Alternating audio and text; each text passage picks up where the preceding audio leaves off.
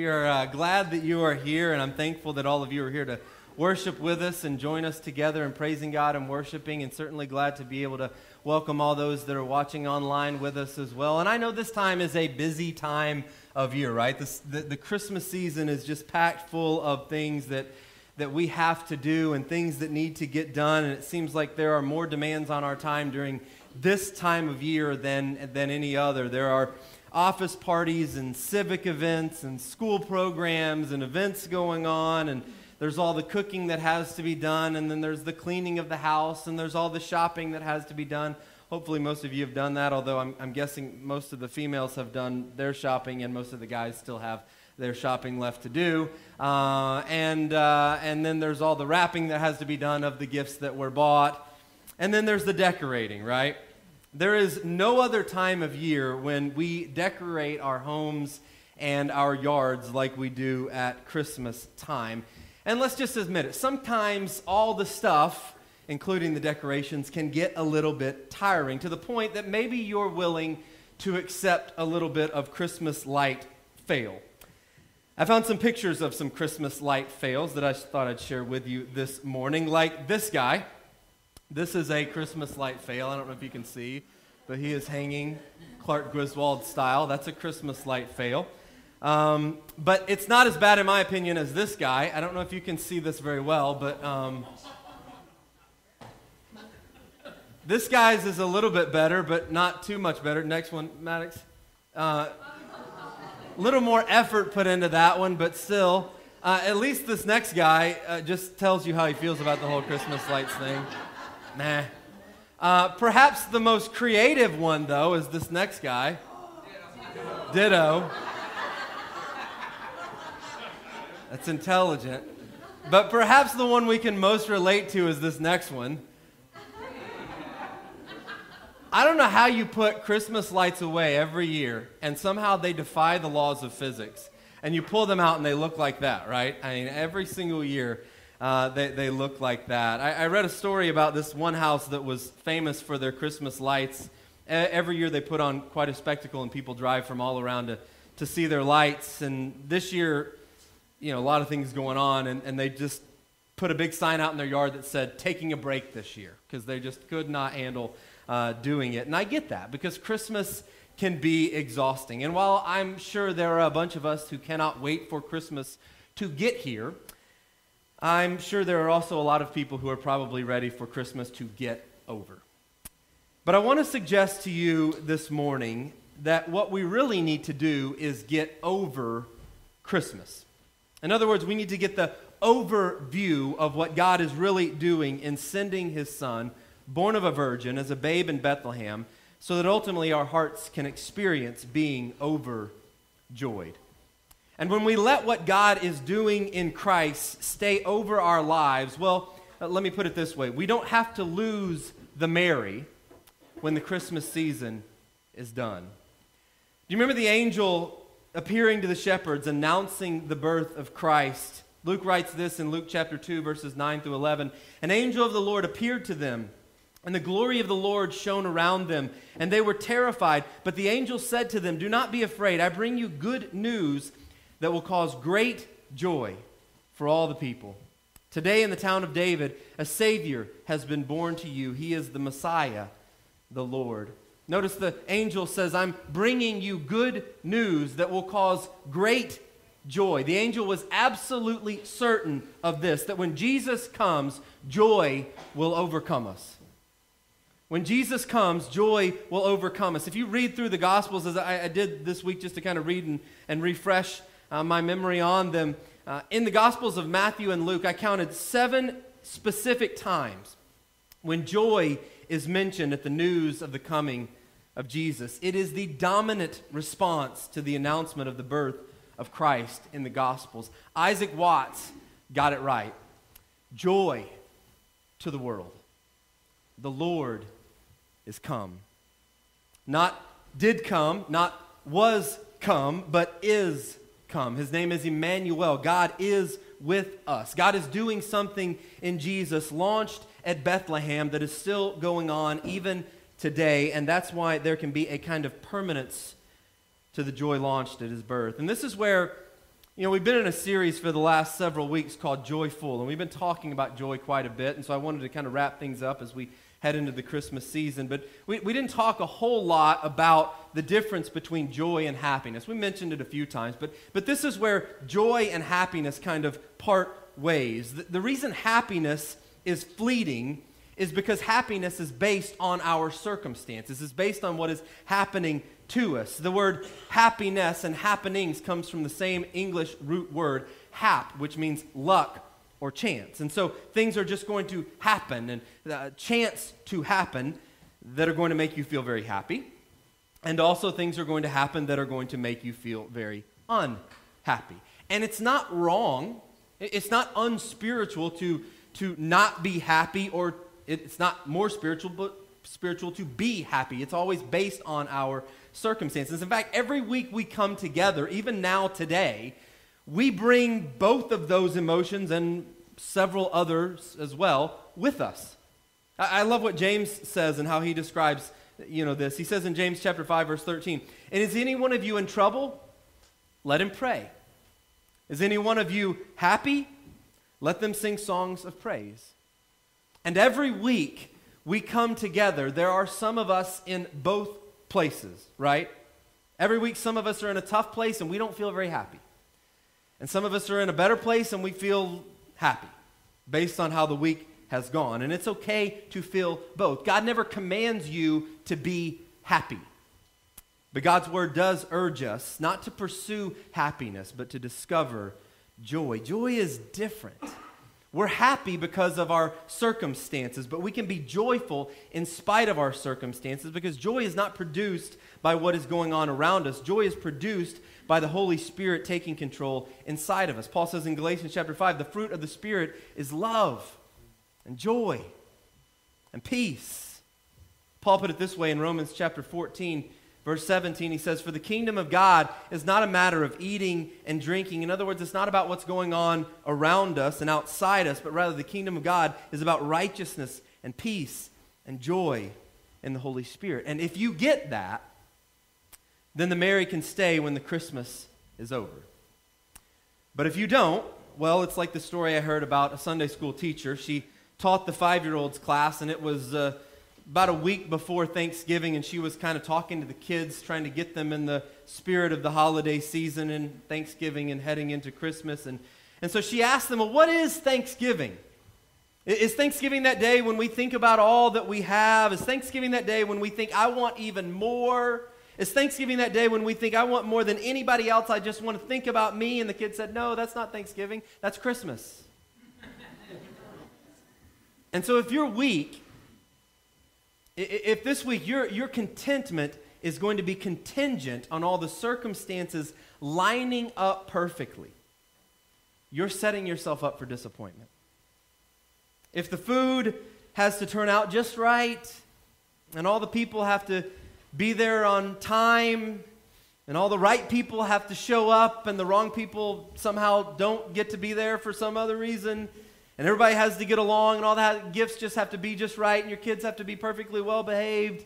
If that's what it's going to take, then you are setting yourself up for a non-merry Christmas. And that's why I'm suggesting that we get the overview to help us be overcome with joy no matter what happens this Christmas season. Think about it. If you've ever considered that the participants in the first Christmas did not have an easy life. Their circumstances were not happy. They were very poor people. They lived on the margins. They lived as fugitives, fearing for their lives. They had few resources. They had little to no influence when they were invited into this story, but they were not overwhelmed. In fact, they were overcome with joy. Do you remember the wise men? They went to Bethlehem. They found out that the baby was going to be born in Bethlehem, and so they're on their way. And Matthew chapter 2 says that when they saw the star, they were overjoyed. And on coming to the house, they saw the child with his mother Mary, and they bowed down and worshipped him. Then they opened their treasures and presented him with gifts of gold and frankincense and myrrh. And having been warned in a dream not to go back to Herod, they returned to their country by another route. They were overjoyed. And I want you to see how joy expressed itself. That joy that they experienced expressed itself. First, it expressed itself in praise to God, because joy just overflows in praise to God. Joy just overflows. It cannot help it. Matthew says the first thing they did was bow down and worship the Christ. And worship just dominates the birth narratives of Jesus. Every story you read, someone is worshiping. Someone is offering their praise and their worship. And it's not have to worship. It's not ought to worship. It's get to worship. It's want to worship. It's the kind of worship that cannot be contained by a building, and it cannot be restrained by our difficult circumstances. In Luke chapter 2, after the angel told the shepherds about the Christ being born in Bethlehem, verses 13 and 14 says, "Suddenly a great company of the heavenly host appeared with the angel, praising God and saying, 'Glory to God in the highest heaven, and on earth peace to those on whom his favor rests.'" It's like the angels couldn't contain themselves anymore. They'd been waiting so long for this news to be announced and to celebrate this good news. And so when the news finally is shared with the shepherds, it's like church just broke out in the sky. And the angels had to worship God. Christmas is the greatest call to worship in history. And by the way, that word glorify, I love that word. Literally what it means is to make your opinion known. When you glorify something, you are making your opinion known about that thing. Worship is when you make your opinion about Jesus known, not only to him, but to those around you. You let others and you let Jesus know your opinion about him. Luke says that the shepherds went throughout the countryside, telling everybody about what they had experienced. And then verse 20 says that when they returned, they were glorifying and praising God for all the things they had heard and seen, which were just as they had been told. You know, I think about that, and maybe some of you are thinking, well, that's just not how I'm wired. I mean, I'm never going to be an exuberant worshiper. That's just not how I'm wired. But what I would say is, yes, you can. How many of you have a favorite sports team? You don't have to raise your hand. It's just rhetorical. How many of you have a favorite sports team? How many of you have kids involved in sports or dance or theater or some other event or activity? How many of you have been to a concert or a play or a game or some other event where there were lots and lots of people? Are you going to sit there and tell me that you have never cheered? That you have never clapped, that you have never yelled words of encouragement or sometimes not so much encouragement at the other team, that you have never praised or gotten excited about any of those things? Are you going to sit here and tell me that you haven't? No, you see, in those times, we let our opinions be known about what it was that we came to praise and to celebrate. And yet oftentimes, we hold back far more within these walls than we do in those other settings. I love how the Message translation puts this verse in Luke chapter 2, verse 20. It says, "The shepherds returned and let loose." I love that. Glorifying and praising God for everything they had heard and seen. You cannot grasp what God is doing in Jesus and keep it inside. And if you're keeping it on the inside, then maybe you just don't get it. Because worship has to be released. When you get the view of how big this thing is that God is doing in Jesus to save your soul, you get over any hang-ups about letting loose your worship. The overjoyed know that they cannot overdo it when it comes to praising God. And joy not only just overwhelms their worship of those first participants in the Christmas story, it also overwhelms their sacrifices for Christ. Because the next thing they did after they worshiped the Christ, it says they opened up their treasures and they presented him with gifts. Now, we are born with Velcro hearts. That's how we're born. And we hold on to that pretty tightly. Not only our stuff, but that mentality and that way of operating. Our flesh likes to cling and to clutch and to own and to say mine. I've told you this before. You do not have to teach your kids to say mine, right? You have to teach them to share because it just comes naturally. But when you get the overview, your heart goes from Velcro to Teflon. And suddenly surrendering and sacrificing is a joy, not because it's easy, but because Jesus is worth it.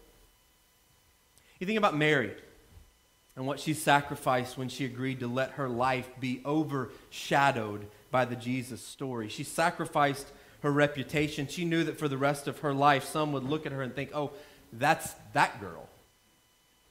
She sacrificed her sense of security. She would spend many years constantly on the move, nervous every time she saw a soldier because there was a death threat out on her son. She sacrificed every dream she had as a little girl of what her ideal future was going to look like. She even sacrificed, in many ways, her happiness. Simeon in Luke chapter 2, verse 35 tells her that a sword is going to pierce your soul. That's before Jesus was ever born. Simeon gives that prophetic message to her. And it did. Not only did she have to live with the constant slander and innuendo about her oldest son, but ultimately she would watch him be hung on a cross and killed. That's what Mary sacrificed. That's the story that she was asked to step into. And yet, do you know what her first response was when she was asked to be a part of this story? It was worship. Let me show you how her song started. In Luke chapter 1, verse 46 and 47, Mary said, "My soul glorifies the Lord, and my spirit rejoices in God my Savior." Reminds me of the apostles in Acts chapter 5. They're preaching Jesus. They're making their opinion known about him. They're told to stop. They don't, so they're thrown in prison. They're flogged. Their backs are absolutely ripped to shreds by whips. And you know what the Bible says? They rejoiced. They rejoiced that they were counted worthy to suffer. Not because it was easy, but because Jesus is worth it. You know, one of the most dangerous myths that Christmas can feed is that the more you have, it will make you merrier. If I just give in to my desire to acquire and get more, I bet I would be happier, right? But Jesus said, you know what? You would actually be a more contented person, a more joyful person by giving instead of thinking so much about getting. So let me ask you, what sacrifices do you make for Jesus with joy? What sacrifices do you make for Jesus with joy? Not have to, not ought to, but get to. I want to do this for Jesus. After all, he sacrificed with joy for you. The Bible says in Hebrews chapter 12, verse 2, "For the joy that was set before him, he endured the cross." For the joy that was set before him, he endured the cross. Jesus made the ultimate sacrifice for the joy of getting to bring salvation to us.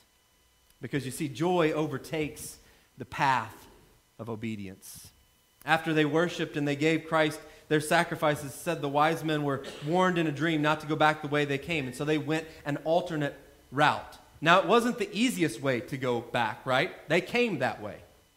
It wasn't the cheapest way or the shortest way. Again, that's the way they came. But when you find Jesus, you are always eager to make course adjustments. Joseph did.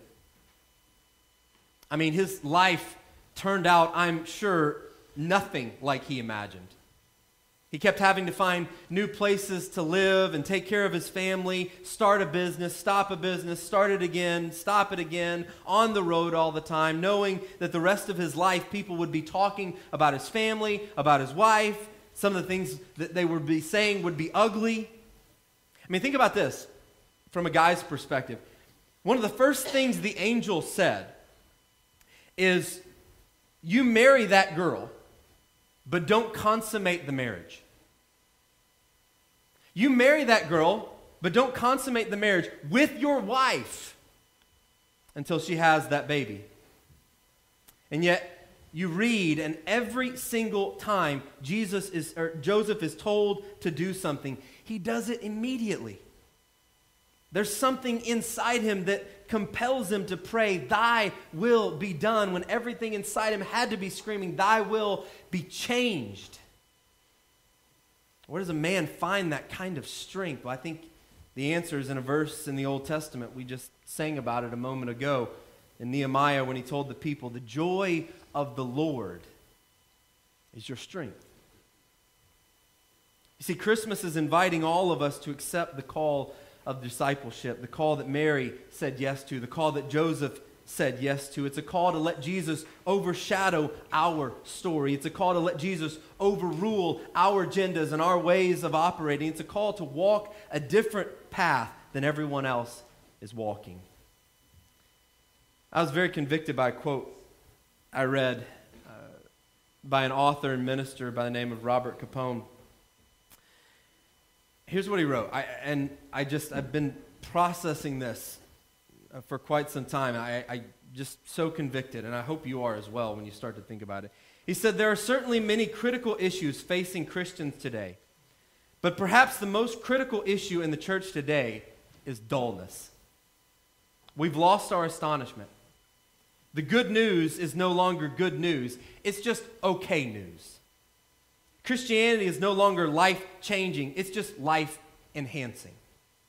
And Jesus isn't changing people into wild-eyed radicals anymore. He's just changing them into nice people." I think there's a lot of truth in that. The one who was born of a virgin, who came to earth and gave up all heaven had to offer to be among us and to save us, apparently has no higher agenda for our lives than for us to just be a little nicer people.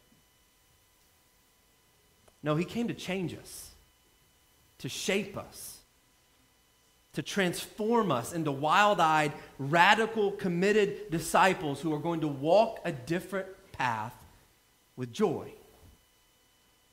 And I can't help but wonder if some of us are afraid to follow Jesus radically because we think it will get in the way of our joy.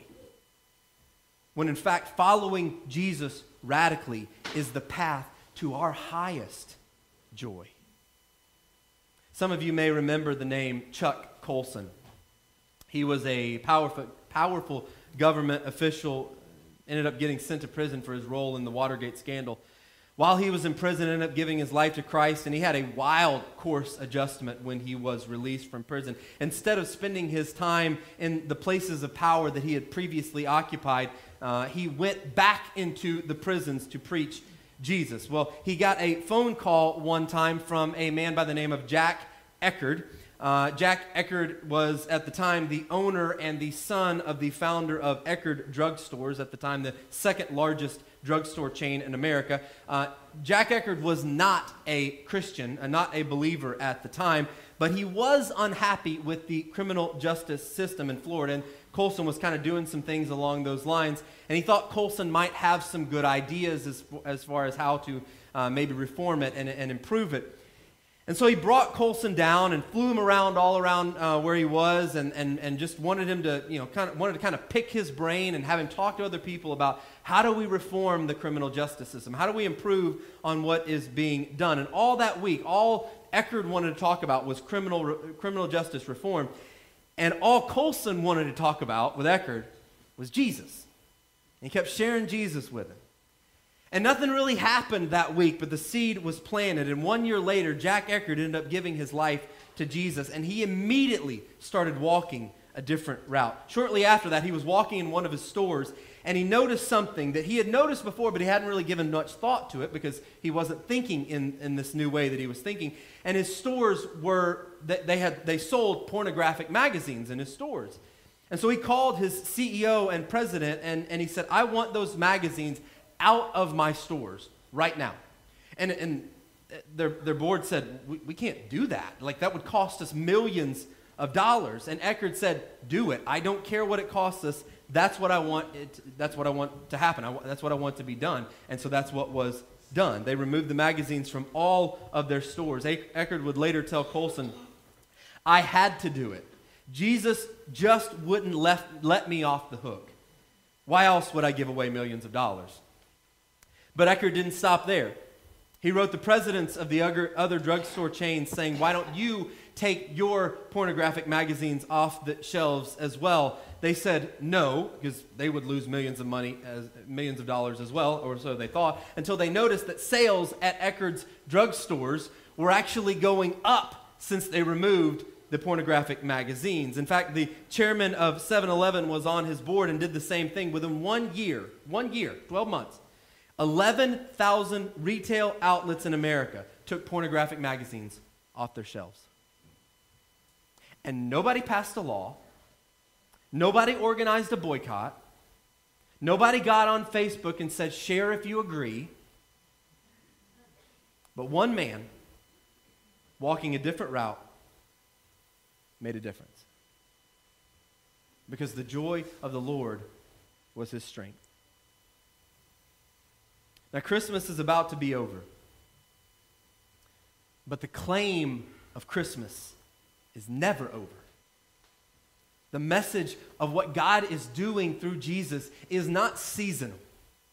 The joy should remain because Jesus is come. That's why Paul could say in Philippians chapter 4, verse 4, rejoice in the Lord always. Not rejoice in the Lord around Christmas time and when we sing joy to the world. Rejoice in the Lord always. In fact, I'll say it again in case you missed it the first time. Rejoice. And he says in 1 Thessalonians chapter 5, verse 16, always be joyful. Not happy, because you can't control your circumstances, but you can always be joyful if you have the overview. So let me ask you, do you need a joy over this morning? Is there a place in your life where you have been chasing happy instead of embracing joy? Because you see, joy doesn't come from a present. Joy comes from a presence. And when that presence is within you and fills you, it gives you a kind of leverage over the things that are going on around you. The Bible says in Romans chapter 12, verse 12, be joyful because you have hope. The circumstances come and go. The situations you cannot control, the people you cannot change will always be around. But the hope will always be there because Jesus is come. And this story will end with him on the throne, with every knee bowing, and that hope is why, when Christmas is over, you can still be overjoyed.